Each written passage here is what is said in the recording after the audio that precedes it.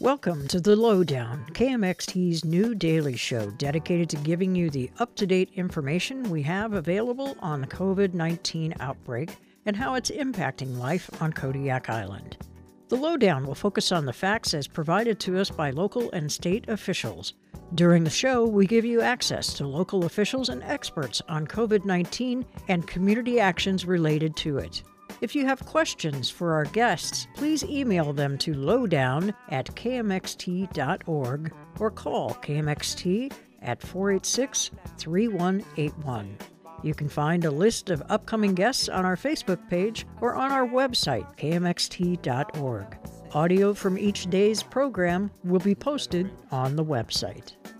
To the sad, sad truth, the dirty Lowdown. Morning. It's Wednesday. That means it's time for Doc of the Rock version of the Lowdown. There's a lot happening, a lot to talk about, so we're going to jump right in. Again, if it's something on your mind in regards to COVID that you think our medical community can help answer, please give us a call, 486-3181, or shoot us the email at lowdown@kmxt.org, and we'll try and get your question answered by the end of the show. In the studio again, we have Dr. Steve Smith from Providence, Dr. Shana Theobald from the Kodiak Island Ambulatory Care Clinic, Elsa DeHart from Public Health, and Dr. Curtis Mortenson from CANA, who's on the line. KCH. Yeah, right. Sorry, Curtis. I'm taking advantage of you because you're not here today, I guess. Morning, all. Good morning. Good morning. Morning. Let's start. There sure is a lot of cases coming out seemingly every day. The report from Dillingham yesterday particularly troubling. So, Dr. Theobald, let's talk first about, you had a chance to listen in on the ECHO program last night with Dr. Zink. Can you give us an update sort of on what's going on statewide? Yeah, basically last night's ECHO, which is kind of all of the state healthcare providers Zoom conference together and talk about the latest updates for the state, with Dr. Zink, our chief medical officer, kind of leading that group. And last night we covered a case study, which was a really interesting case of a traveler who came from South Korea to fish. And then the travel mandates for intrastate and then out-of-state travel, which I believe are 10 and 18, especially for healthcare providers, given that, we're going to be the highest risk for exposure and we want to protect everybody that we see in our communities. And I was just kind of going over the health mandates and explaining kind of what they are, when we need to get tested. There's that 3-day period of testing. You get that done, you need to kind of self-isolate, try to do as much telemedicine or no contact with patients until 7 to 14 days, and then you can get a test in that time period. As long as those are negative, then you're okay to, or as long as those do not detect a virus at that time, you are okay to see patients, obviously continue with the same precautions, washing our hands, wearing the mask, protecting ourselves. And then another big study, they went over the Lancet, which is a big medical journal, just released a review looking at masks, eye protection, and social distancing from all of the studies worldwide that have been done so far, China, Thailand, Germany, the United States, and kind of looked at what the outcome of these protective measures and how much they really do protect people. And of course, each one of those does confer a significant benefit. It's not perfect. None of these measures are perfect, but doing something is better than, just not doing anything at all. Right. So is there fear? Is there throughout the medical community now, or what kind of a responses are you hearing? I mean, what's the pulse in the room?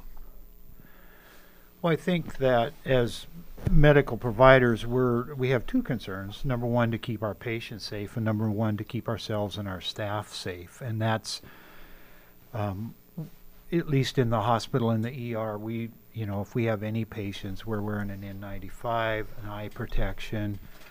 Pretty much everybody works there wears scrubs now. They change them out. They don't wear their home clothing, and so they change in a different room. So we're, not only are we keeping patients safe, but we're trying to keep our staff safe, because we're a limited resource. If any one of us gets test positive or even becomes symptomatic, it has a big impact on our ability to provide health care in this community. And I think the clinics are, in the same situation. They're really taking it seriously on how to protect their staff.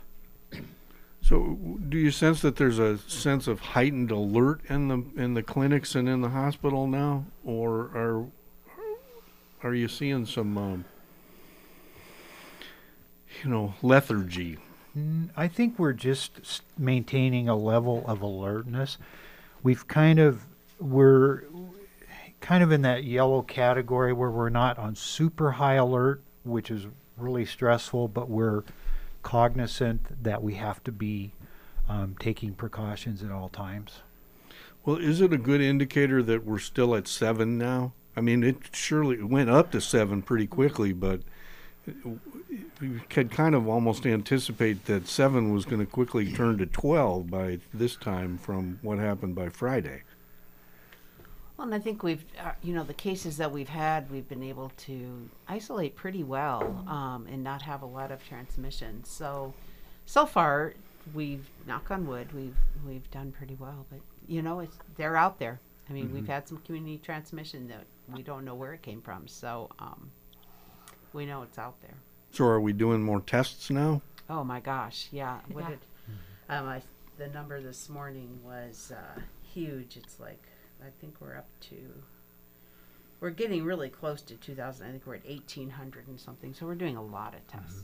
And it's kind of a hard judgment when the test, if you look on the testing map, you can see how many tests on the DHSS website. You can see how many tests have been done in all these communities. And it's kind of misleading because it'll show like 55% of Nome has been tested, but it's only because certain people have been tested multiple times, so it's a little bit, but we are testing, and there's been big lines, and people are paying a lot more attention. There's been big lines at the clinics? Up at the testing site and places to get tested. And I know the phones have been blowing up at the clinics with people wanting to get tested. Yeah. We're testing a lot more this last week or 2 weeks. Right. Are they just walk-in clients? Are they people on demand? Are these, you're seeing airline traffic come in? All of the above. All of the above. Yeah, and then a lot of times, people come in for something, and we have that little screener questionnaire, and if they say, they have any of the symptoms, even if it's just a mild congestion or allergy symptoms, a lot of people are like, I have such bad allergies, I have this every year, and we're like, we're testing you anyways. Congratulations, yeah. I mean, I think that a lot of this can be attributed. The decreased rise is from the increased the ability to test so aggressively. It really benefits us, and especially these people that are coming in from outside. So we're catching a lot of these cases, and then the excellent job that our contact tracers are doing. I think that just in Alaska in general, we've been able to contact trace effectively. In so many areas, the numbers are so big, they haven't been able to do that. And then by the time it gets to that point, then you're kind of a little bit in a bad spot. Yeah. So have you been put in a situation where contact tracing in town based on the cases we've already had has been difficult? Well, yeah, I mean, we've had, most of them we've been able to pretty much figure out. But, there's been community transmission where we can't identify it at all. And the person has only been out shopping or getting takeout or doing whatever. There's nothing specific, no big groups, nothing, that we can absolutely identify. Although Alaska is we're working on a program right now, a software program, and it's the same program that they've been using in California and New York, and they really had to adapt it for us because we're so much more aggressive than other places are with our contact tracing. We're able to do that so far. Can we break down the Lancet report a little bit as far as the specifics of the little things that you do? We consistently keep hearing from people that masks don't work, or if you do something to a mask, it might be better than the cloth mask most people are walking around with. So one, masks work. Yes. Yes. They decrease, like we were talking earlier, it's on a gradient. It's not 100%, it's not black or white, 100%, there's 0%. There's that whole gradient in the middle, and the more careful, the better construction of masks. So an N95 filters 95% of particles that are smaller than the virus. And then there are the masks in the middle range, which are your cloth masks, and the more layers, basically, the more filtration that you're going to have. And then there's the surgical masks, or like the thin cotton masks, which are still better than nothing. I mean, imagine, you know, a net, something getting through the net, the more lines there are to stop that particle, the better chance that you're not going to get an exposure. Is it perfect? No. Like Dr. Zink was saying last night, a lot of these, the mandates, the masks, the measures that we're implementing are like holy mosquito nets. They're going to keep out a lot, but they're not 100% perfect. But it definitely, and so the Lancet review looked at, you know, studies from all different countries and all different settings, and there was a clear benefit from wearing the masks, and at least being 3 to 6 feet apart. The farther apart, it's the same gradient. The viral particles that are suspended in droplets fall out of the air, and the farther, you know, they have to travel, the less number of particles you're going to have in the air at 6 feet, then 3 feet, then 0 feet. So it's kind of. And then same thing, eye protection. They said there was a small benefit that they could see from the eye protection, just because, you know, it's another mucous membrane that if you touch your eyes, that virus can get into your whole respiratory tract system from there as well. So what are you talking about, like goggles, construction goggles? Even just glasses are helpful. And then in the hospital, we wear, you know, when you're... Face shields. Yeah, face shields. Right. Exactly. Goggles are helpful. Anything that kind of protects you from touching your eyes inadvertently can help. Well, you know, in the hospital and in the clinics, we're in a much closer contact with people, so we have to go to that higher level of that. We're not 6 feet away from most patients. We're at some point your physical distance maybe only be a foot or so just to examine a patient. So in that case, you have to go to the face shield, N95 type of protection. You know, the imagery there of the mosquito net kind of leads me right into something you said earlier about the airport, Stephen, that, you know, you described the airport as Swiss cheese, you know, meaning Curtis is having breakfast, apparently. Or the kids. Now he's going sideways. I mean, we have a lot of holes in the system, and it leads me to wonder, you know, why we have holes like that and how best we can plug them up.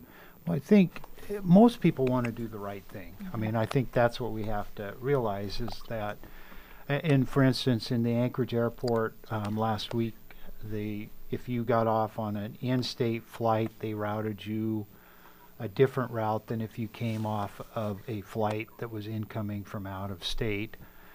You know, and the people had to have their documentation, or they got a voucher to go get a test downstairs. And I think, sure, there's if somebody wants to skirt the issue there and not get tested, they can do that without a lot of effort, because we don't police everybody. We don't mark you and go, okay, you have your documentation, you get or you don't have it, you get a red mark, you got to go this way. I mean, we're not to that point.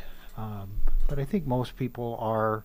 What I observed was they're wearing their mask. You know, the airplanes require you to wear it on board, or they'll just not let you there. A lot of people, though, take it off as soon as they get off the airplane.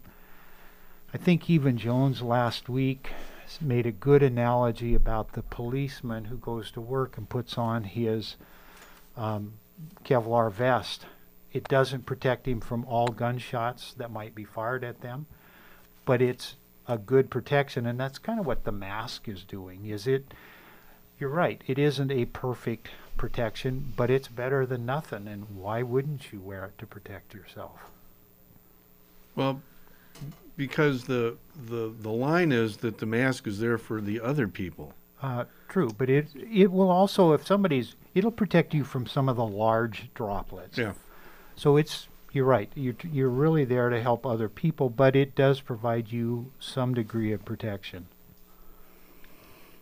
Can I add something to that? Sure. Am I still on here? Sorry, I may have missed this if I was absent there for a second. But the other thing is just wearing the mask properly. You know, I think that, you know, we've all seen the people that have basically their it's like down below their nose, and like, so you do have to wear, like, the fit of the mask does make a difference. And I mean, we stress that when you wear an N95, you have to get tested, tested, where they make sure that the mask actually seals to your face. But even to a certain degree, like when you're wearing a cotton or a medical grade just mask, like having it fit well and making sure that it's covering your nose and covering your mouth appropriately is important. So yes, they looked at that in the Lancet as well, and it's basically from the bridge of your nose all the way below your chin, and then out past your cheeks where it can contact the cheeks and create as much of the more of a seal it creates, the more effective it is. Which kind of gets to a little bit of a pet peeve I'm seeing is people are wearing bandanas. They're good for cops and robbers, but they're open on the bottom. They're not really providing a lot of, they're better than shooting straight out from your mouth and nose, but as Shannon said, they don't fit underneath as well as they should. So I'm not sure it's better than nothing, but it's probably the least protective of all the devices that people are wearing. I think it was like 10%. It helps around 10% from another study that was done that wasn't quite as inclusive as the Lancet journal article, but bandanas do confer a small percentage of blocking the virus, and every little percentage we do is, again, like you said, better than nothing, but it is lower than a better fitting mask. So not everybody's got access to an N95. Most people wear these cloth masks or a bandana, but there are ways. Do you recommend that people do things to stuff something in the cloth mask to make them more effective? Yes, the Lancet journal did look at different types of cotton masks, and the more layers there are, they looked at some that were 12 to 16 layers thick, and I didn't look at the specifics, but there are really good instructions online about what to put in your masks. So the more filtration layers there are, the more likely it is to stop that virus. Is it from coming out of you or for something coming into you? Really, it's both ways, but coming out of you is, the most, I think, important from a community standpoint. But again, like if someone coughed in the air and you walk into that airspace and you have a mask on, you're much more likely to filter out those particles or droplets than if you don't have that mask on. So it's both, but more for the other people. So again, how do you clean these things, and how often do you need to clean them? So, heating is the best way to maintain the integrity of the mask, and it's really 130 degrees for I think about an hour, or 140 degrees for a half an hour, and those are dehydration temperatures, so they're not going to damage most of the integrity, and they're not going to melt make the elastic so that it doesn't work anymore. There is ultraviolet light, but that kind of degrades the quality of the mask over time. And then any other like bleach, hydrogen peroxide, any kind of chemicals also kind of dissolve some of the mask particles. So heating is the best way according to the state guidelines from a few weeks ago. And then I decontaminate mine daily. I go home and put it in the oven, try not to touch anything, and then bleach all the surfaces that I touch once I get home. So, and you can, the face masks, the cloth ones, you can wash in your washer and dryer. Yes. And then the dryer, that good hot dryer, will take care of them too. Most dryers reach 130 to 140 degrees. So any clothes, any scrubs, any thing that you think might have gotten exposed that you can put in the dryer should deactivate it, completely kill off that virus. And that's, so she's talking more about the disposable masks or the medical masks that we're using. So is there a need to decontaminate clothing too? I mean, because it's droplet transmitted, but there was some indication before that could be passed on surfaces. Do people that are in high traffic areas or things, do you decontaminate clothing as part of normal medical procedures, and does the regular Joe have to do it? That's for me coming home from clinic after, we tested several people in a day. As far as the regular person, I mean, in Italy, they had recommendations that, take off your shoes, kind of try to decontaminate everything in your entryway. But I'm not sure how much how effective that And really a lot is of the for more recent studies showed that, they had that first study out that, it lives on cardboard for so long and it lives on this and that. But there's usually not enough living that it's really going to make you ill. Exactly. So the being transmitted through fabrics and things is much more minimal than most things. Yeah, I think the risk versus benefit is probably a lot of work and not going to protect you much more. Elsa, is there public health information? Are you since we seem to have these spikes going on throughout the state, is there more of an alertness on the part of the public health community? Well, the public health is really working hard and trying to get the message out, but what we're seeing is a lot of big gatherings, and we're just seeing tons of people coming out and workplaces, but a lot of gatherings, that the big spike started pretty much after a lot of people really had a good time in Homer over Memorial Day. And we saw huge ones. We're seeing big spikes in churches. Several churches have had like big gatherings and funerals where it's just like kind of the third generation now where somebody came that was sick and gave it to a bunch of people. And now all those people have given it to another bunch of people. So we're having big outbreaks that way. So it's a struggle just because people are tired of being quarantined or staying away and staying home, and they're just kind of throwing caution to the wind. So yeah, we're seeing a lot of cases. Let's talk a little bit about blood types, because there's been a lot of information out in the community now about the maybe the fact that people who really come down with severe symptoms of COVID have a certain blood type and they're more prone to getting seriously ill, and others are not. You've seen that research, right? Yes. Yeah. Basically. We're all looking to Curtis to weigh in. I mean, I can comment on it. I can't say that I'm as familiar with the studies as I'd like to be, but I think that with data like this, we have to say that we have to name it for what it is. There seems to be a correlation there seems to be somewhat of a correlation which would indicate that there might be a protective effect of certain blood types, but that doesn't mean I would recommend that somebody within certain blood type can kind of just throw caution to the wind and say, hey, I'm protected. First, for two reasons. One is because we don't really know. This is a correlation, not a causation necessarily. But then also the other thing is that, again, we're trying to protect. It's not all about the person in question. It's also about who they're coming in contact with.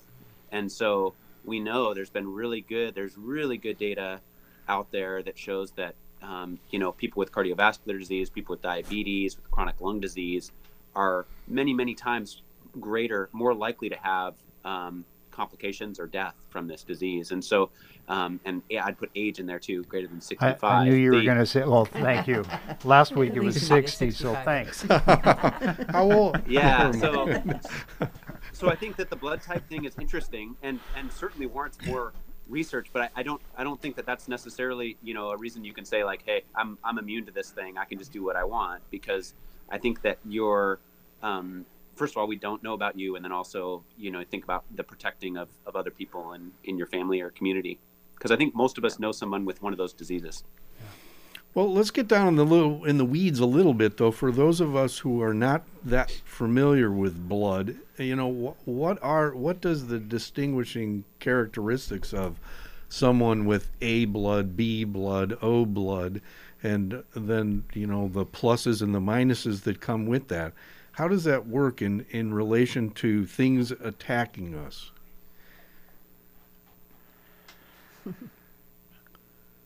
Isn't it there's positive proteins and isn't it the fact A is an antigen that's So yeah, I think so. I guess I can speak a little bit to that. So yeah, like your blood cells have certain proteins on them that are identified, and we've identified those as A or B, and there's actually many other things that represent. We think about the RH antigen for people that are pregnant. We think about that, but there's many different these things, I don't generally think of those things. The interesting part about that is, and I'm not an immunologist, but I don't just generally think of those things as things that would set some up for being either more prone to getting an infection or not. We do think about it when we give donations of blood, because that's where you can get these really bad reactions if you cross-react one type of blood with another. So this is a little bit, I think, I would say that's a little bit unusual. It's not something that I've really done a whole lot of thinking about, of if somebody has a certain blood type that they'd be more predisposed to a certain infection. I'm not sure if this is something they've done with other infections as well, but that's not something I'm too familiar with, actually. Yeah, I agree. Everything I've read so far, it says it's an interesting finding, but there's not, we don't know why. And then the clinical, there might not be any clinical significance of that finding, but it is interesting that people with type O negative tend to develop less severe illness from COVID-19. I don't know about infection rates, for blood type, but just less severe illness is the study that I read, or the article. Well, I guess this got me to thinking about how the antibody test works and whether or not the convalescent plasma has not become more prevalent. You know what I mean? I mean, if people have already gone through this and survived and developed the neutralizing, Yeah. you know what I mean? When you have it, there's presence of a virus in your system. But if you're able to fight the virus, that's what they're looking for when they're going to inject you with convalescent plasma, to be able to fight it off, almost like a vaccine, right? Yeah. Yep. Giving people antibodies. So actually, Mike, can I I don't want to. I have a tendency to go into more detail than probably I should. So I don't want to make this an immunology lesson of sorts. But the antigen on our blood cells that make it an A-type blood cell is just a protein in your body. And if you are an A blood type and you have this protein on your blood, your body recognizes that as its own. But if you give that type of blood to somebody who is a different blood type, then they can react against it. They can develop antibodies against that different blood type. So the antigen is the name for the protein, and in the case, and then the antibody is this biochemical way for your body to attack that specific antigen. So in the case of COVID, the actual virus itself is the antigen, okay? And the antibodies in someone with convalescent plasma is because they've developed antibodies against that particular because they've already developed the antibodies against that virus, which is the viral antigen. And so we're talking about two different types of antigens. There's the COVID-19, like the antigen you get for having the virus, and then the antigen that's on your blood types that we all have for our different respective blood types. And so they're kind of two separate things. And I don't know how they go together. We're trying to solve that puzzle.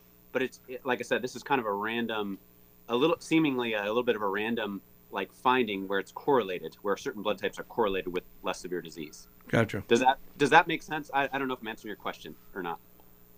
It helped a little bit. We could talk about it for another hour. That's why you went to school for this. I have a question in regards to a questioner from a listener. If I were to become infected with COVID-19 and become hospitalized, what treatments would be given to me at the hospital, supportive and medications? So I think I'll work on that question. It kind of depends where you're at in the infectious process. You have to remember that a lot of people who test positive have minimal symptoms. And if you test positive, so it's going to be in stages. So if you're positive for coronavirus and you have what are considered mild symptoms, and you're in the mild category, but you need some supplemental oxygen, a small amount, less than 6 liters. We have some criteria. That individual in years past, because maybe they had asthma or something and they needed supplemental oxygen, we would have admitted them to the general hospital bed. Now we have to save those beds for more critically ill patients. And so if somebody has mild symptoms and they need some mild treatment, basically supplemental oxygen, they would go to our alternate care site, which is at North Star. They would be monitored, they would be given oxygen, and if they then became more ill, they would come to the hospital, and depending on what their respiratory, cardiac status, if they were not requiring a lot of additional treatment, maybe some nebulizers, breathing treatments, but not deteriorating more, we could handle them here in Kodiak. They would be in a negative pressure room. Obviously, if they're becoming more critically ill, then we would transfer those patients up to, in this case, Anchorage, to one of the 3 hospitals, or what are called tertiary care, where they have much more advanced treatment capabilities. And we would do that pretty quick. If somebody's showing signs that they're getting worse, we're not going to wait around and go, I think we can do it. And we do have the advantage now with LifeMed generally on the ground that even if weather's a factor, the plane can usually get off. So it just kind of depends on where you're at in the illness stage that's brought you to the point where we would need to do more medical care than just isolate at home, monitor your symptoms. Now that we have cases in town, what's the follow-up care for somebody who comes in and tests positive? I mean, from a medical point of view, how much are you involved in monitoring that person on kind of a daily basis or every couple of days to see how things are progressing? And what's the time period, if we even know it, for somebody that starts to develop really serious symptoms? Well, I can answer that just a little bit, because that's part of public health's job, is that we reach out to all those contacts and those cases, depending on, whatever day, almost daily. So we're talking to them all the time, and depending on if they're just kind of feeling not too well, we'll direct them towards primary care. If they just need to talk to somebody and they're worried, or they're having just some, symptomatic things they want some help with. If they're really having trouble breathing, then they're going to go see Steve. Yeah. And so that's kind of where we are. So we follow them. Public health talks to them every day. So they are getting followed pretty carefully. The biggest worry with this illness is that people can deteriorate pretty quickly, or their breathing can, and they can not be getting enough oxygen to all their vital organs, and that's and not always know that as well, because it's kind of that's kind of a peculiarity about this virus. So are they pretty much isolated in a room then with a phone?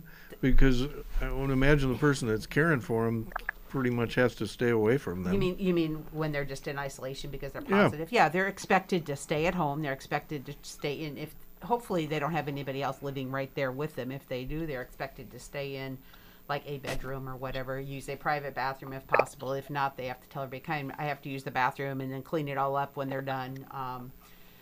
So really they do need to stay, some places it can be really, a bed and nothing. Some places are pretty plush. I mean, they've been isolating people in the Captain Cook, which wouldn't be such a bad place to have to be isolated.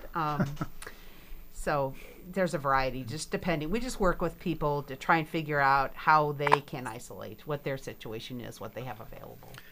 So has anybody in our community then progressed to a point where you got concerned? Yeah, we have. And, They haven't required hospitalization yet, but not yet. But this isn't a walk in the park. You get it, and 7 days later, you recover. Some people it is. I mean, some people really, they have very minimal symptoms, and I think that we're finding that a lot of people who are quote unquote asymptomatic are really just have very mild symptoms that they're not really recognizing, or they may be pre-symptomatic when they get that test and get ill subsequently. So, I mean, it can, and there's such a variety of what people are experiencing. So is there anybody I don't know how you can talk about this without identifying somebody.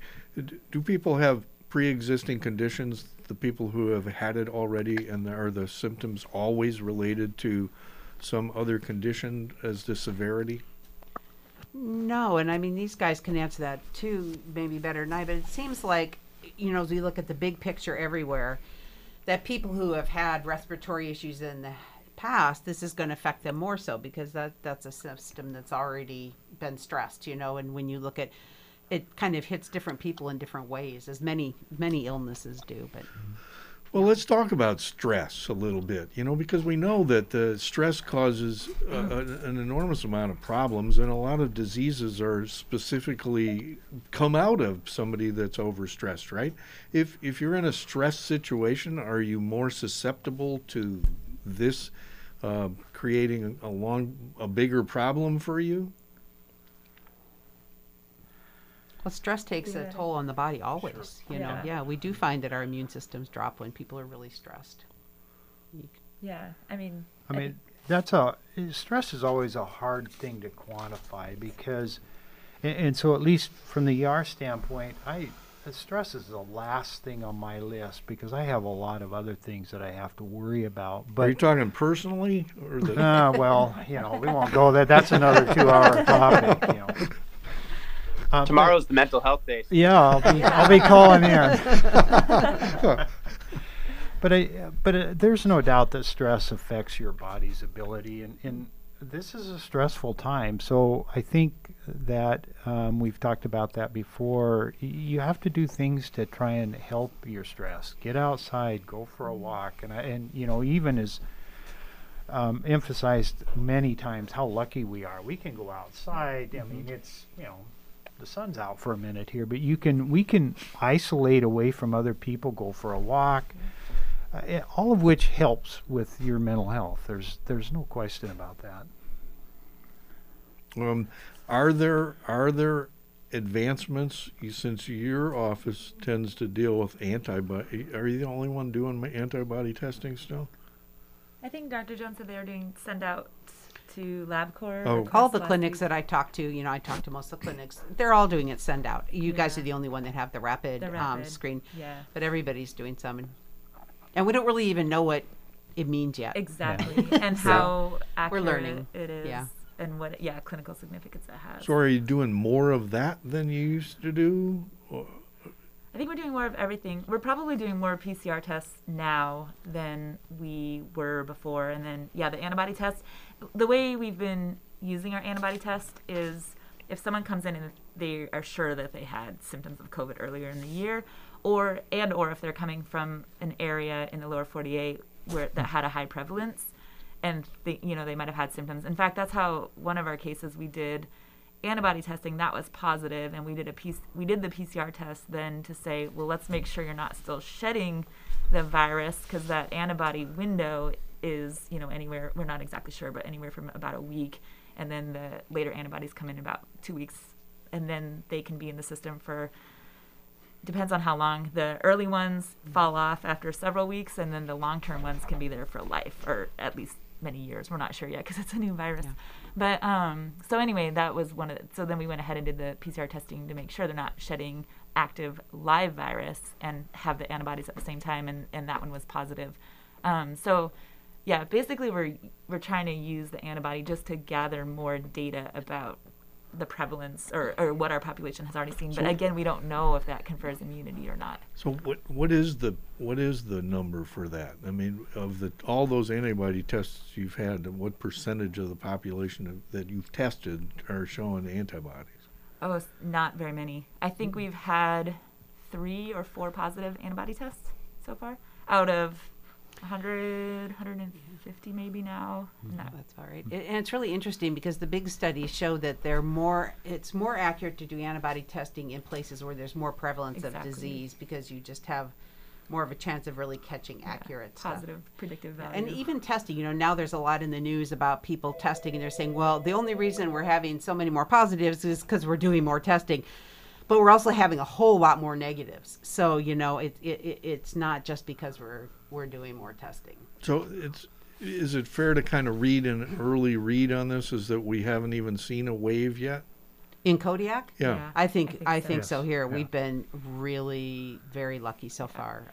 Like Dr. Zink has been saying, we've pretty much been able to keep the lid on COVID-19 all this time. I think Alaska has done an incredible job of making sure people understand the virus and prevent it from spreading into our smaller outlying communities.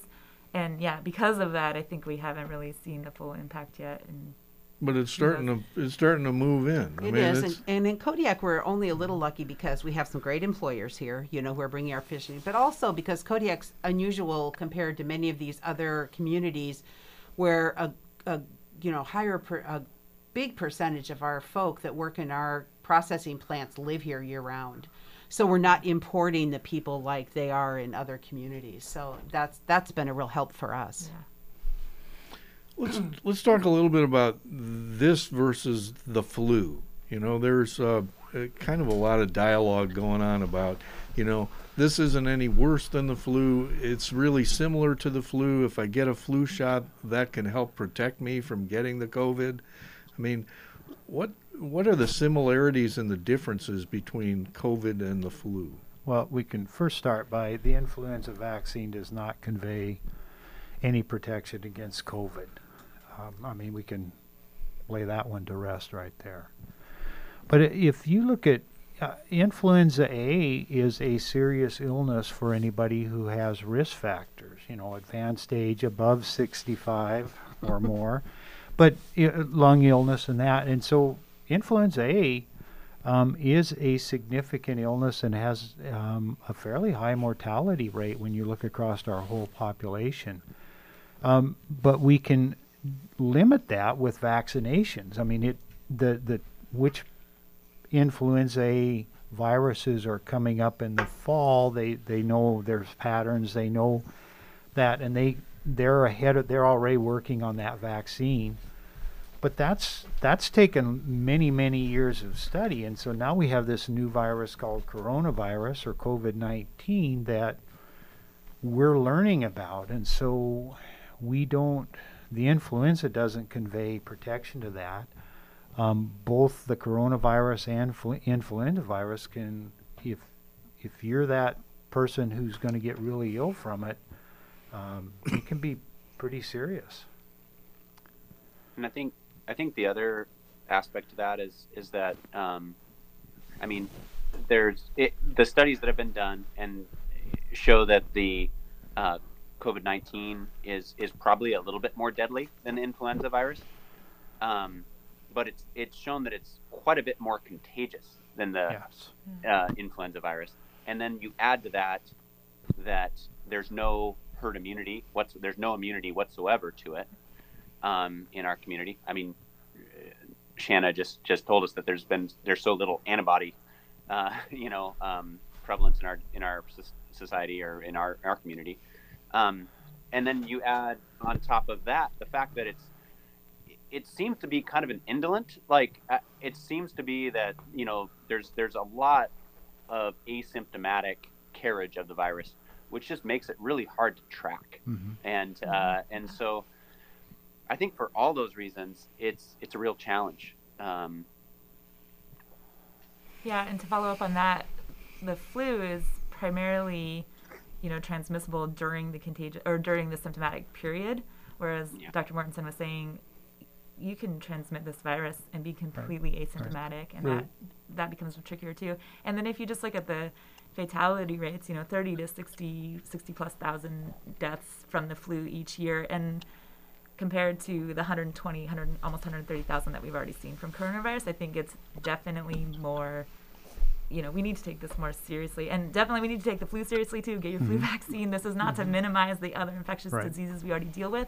But I think, comparing it, this is a new virus and there's a lot more to it that we're learning. And it's obviously it can affect communities really quickly when we're not careful, as we've seen in New York and other countries. Yeah, and I think that if you want to take a look at you look at sort of history of influenza prior to vaccination. I think you can kind of if you do any sort of research on kind of the history of that, this seems to be I guess one thing that I hope that kind of comes out of this is sort of a renewed interest in vaccinations and that they do work. And so I hope that that what comes out of this pandemic is partially that we increase our vaccination rates, because I think that that's been shown to decrease these types of infections. Has there been a decrease in our population of vaccinations for other things? Oh yeah. I mean, we fight it yes. all the time, and Yes. as providers now, just trying to keep our rates up. Our rates are pretty low. Is it still because there's fear of going to the clinic?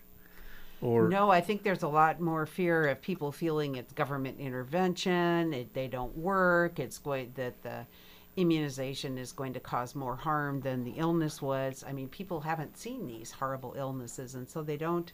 Just like now, COVID. If we had a vaccine out there, everybody, when we had H1N1, everybody wanted it, like right now.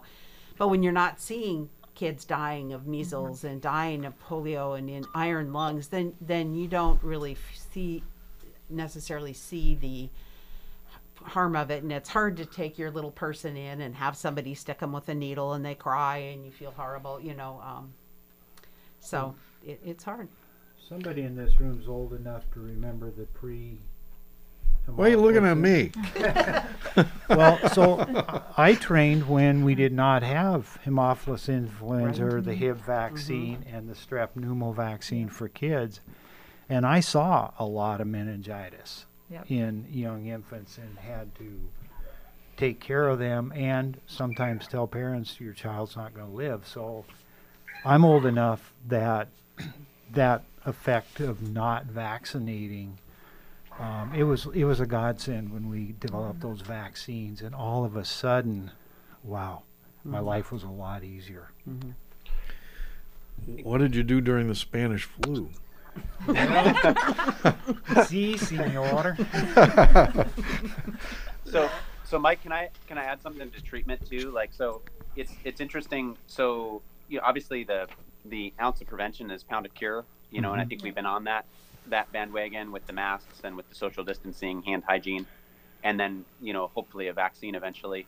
But there in the past 2 weeks, there's come out some things. So and I'm not sure if this was covered last week, but the hydroxychloroquine and chloroquine, those have the authorizations for those to be used for emergency use have been redacted at this point because they've been shown to cause more harm than good. And in fact, if people are on those medicines for other reasons before they come in with COVID, it's recommended they actually be stopped because of the what seems to be the adverse events of being on those. So that's one treatment that's kind of been sort of taken off the table. There still is some promising data on this remdesivir, but it's still early, and that's certainly still under kind of it's been approved by the FDA under emergency use authorization. I don't think we actually have that on island, though. I'm pretty sure of it, but I would ask Steve on that. Yeah, we do not, and in fact, there's not a lot of it even in Anchorage, and that's reserved for those very critically ill patients. Critically ill, yep. And then they're- the last one is this convalescent plasma, which I think there is. So the blood bank in Alaska is working with Mayo Clinic to be able to provide that, but again, it's for critically ill patients. It's not recommended for people that are kind of like have mild symptoms. So likely would be reserved for patients that would end up going to Anchorage for like critical illness at this point. So is treatment then for people who aren't critically or seriously ill just the same kind of treatment you'd have if you had the flu or a cold? Pretty Supportive much care. supportive, yes. Yeah. Yes. The biggest is getting people the oxygen they need. It seems like the kind of in-between step that people can't get at home, that people can't just take care of themselves. And we did talk last week, Curtis, too, about dexamethasone. Yeah, the steroids. Dexamethasone. Also for critically ill people. And then proning, there's other, interventions that they have when people are critically ill, and obviously would be in Anchorage or at a higher level of care where they're on the vent, and they'll put them face down on their stomach to kind of let the gravity open their lungs a little bit more. But I mean, those are interventions when you're really sick. There's nothing left to do. Yeah, try your oxygen everything. stats Yeah. are like 40%. All right. I have a follow-up question on the antibody test. It's on the positive antibody test. How do you know it is the coronavirus that causes COVID-19 that shows up on the antibody test as opposed to coronavirus that causes a cold? That's a great question. So there are antibody tests that are, sensitive to any coronavirus. The ones that are emergency approved by the FDA specifically for COVID-19 have the antigen from COVID-19, the specific proteins on the SARS coronavirus that are supposed to be in the material. And basically what it is if someone has the antibody, they have the antigen impregnated in this little strip. And if somebody has the antibody, it sticks to that specific antigen. The question is, can it cross-react with other coronaviruses? I don't think we have enough information at this point to know 100% sure. So there is a possibility that some of those are, the other coronaviruses I think there's 6 other coronaviruses that existed. And then, the big thing is, I think at this point we don't really know. I know University, I think it was of California, were doing some antibody testing just to see what immunity they have in their county, and they were trying to actually sort that out if, which coronavirus antibodies people have, and I think it was really specific for COVID-19. But I think some of the tests that have been emergency approved, they didn't really look at that very closely ahead of time. So, but it seems like it's a work in progress. The type of antibody testing that we're doing, when it first got rolled out, there was a lot of suspect equipment that went out. Yes, that there was. Some has been recalled. Yeah, but you guys don't have the one that got recalled. I don't think so. We have ones on the original FDA approval list. And then, I'm not sure. I don't think any of that has been recalled yet. I think we'd get a call. Yeah. Well, let's close today with a discussion about, death rates.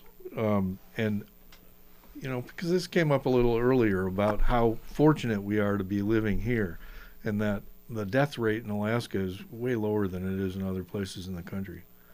Is there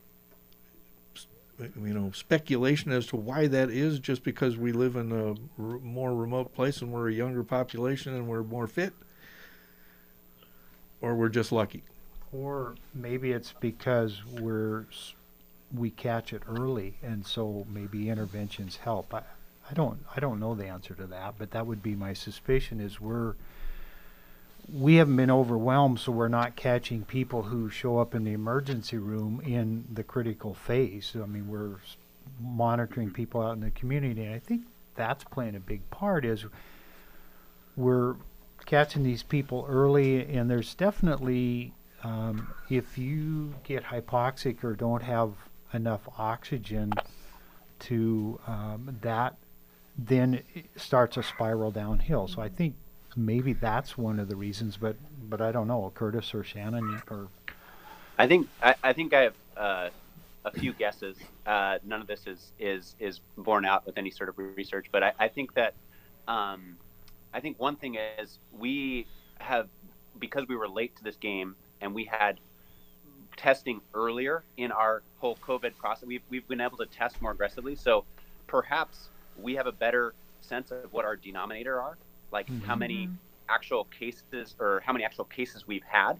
And so maybe we are closer to what the death rate actually would be. In other states, they weren't, like in New York City, they probably have no idea how many people actually had it, because they just were so overwhelmed with it that they never got a very good denominator to be able to tell what their death rate was. That's one thought. The other thought is we have not had huge outbreaks, with the exception of one kind of nursing home facility. There's other states that have had these massive outbreaks in many, many nursing homes where they've had huge death rates, where the death rate is like, closer to coin flip than it is to 1%, and so that really increases your numbers of deaths per person that's infected when you have higher risk people getting infected. And then there is the whole thing within Alaska, we have just a younger population in general. And so I think that certainly has helped our cause as well. And then what public health has done with aggressive testing and aggressive contact tracing, we've caught a lot of these younger folks that are kind of coming into the state for different reasons, and we've isolated them, so then it hasn't gotten out to the general population as much in most areas of Alaska. And so that's really speaks to just the great job that sort of the communities are doing and the state has done in general. So I think there's a lot of reasons, but those are some of them that stick out to me.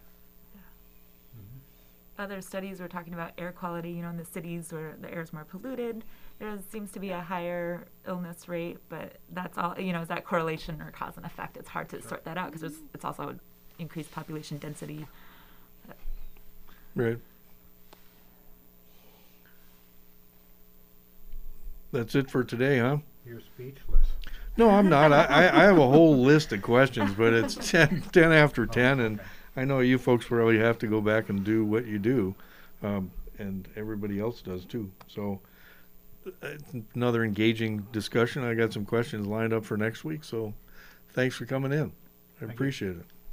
Thank you. Let's we don't see you before Thursday. Yeah. Have a good day, everyone. Thanks for joining us on the program today. Thanks. Thank you. Thanks.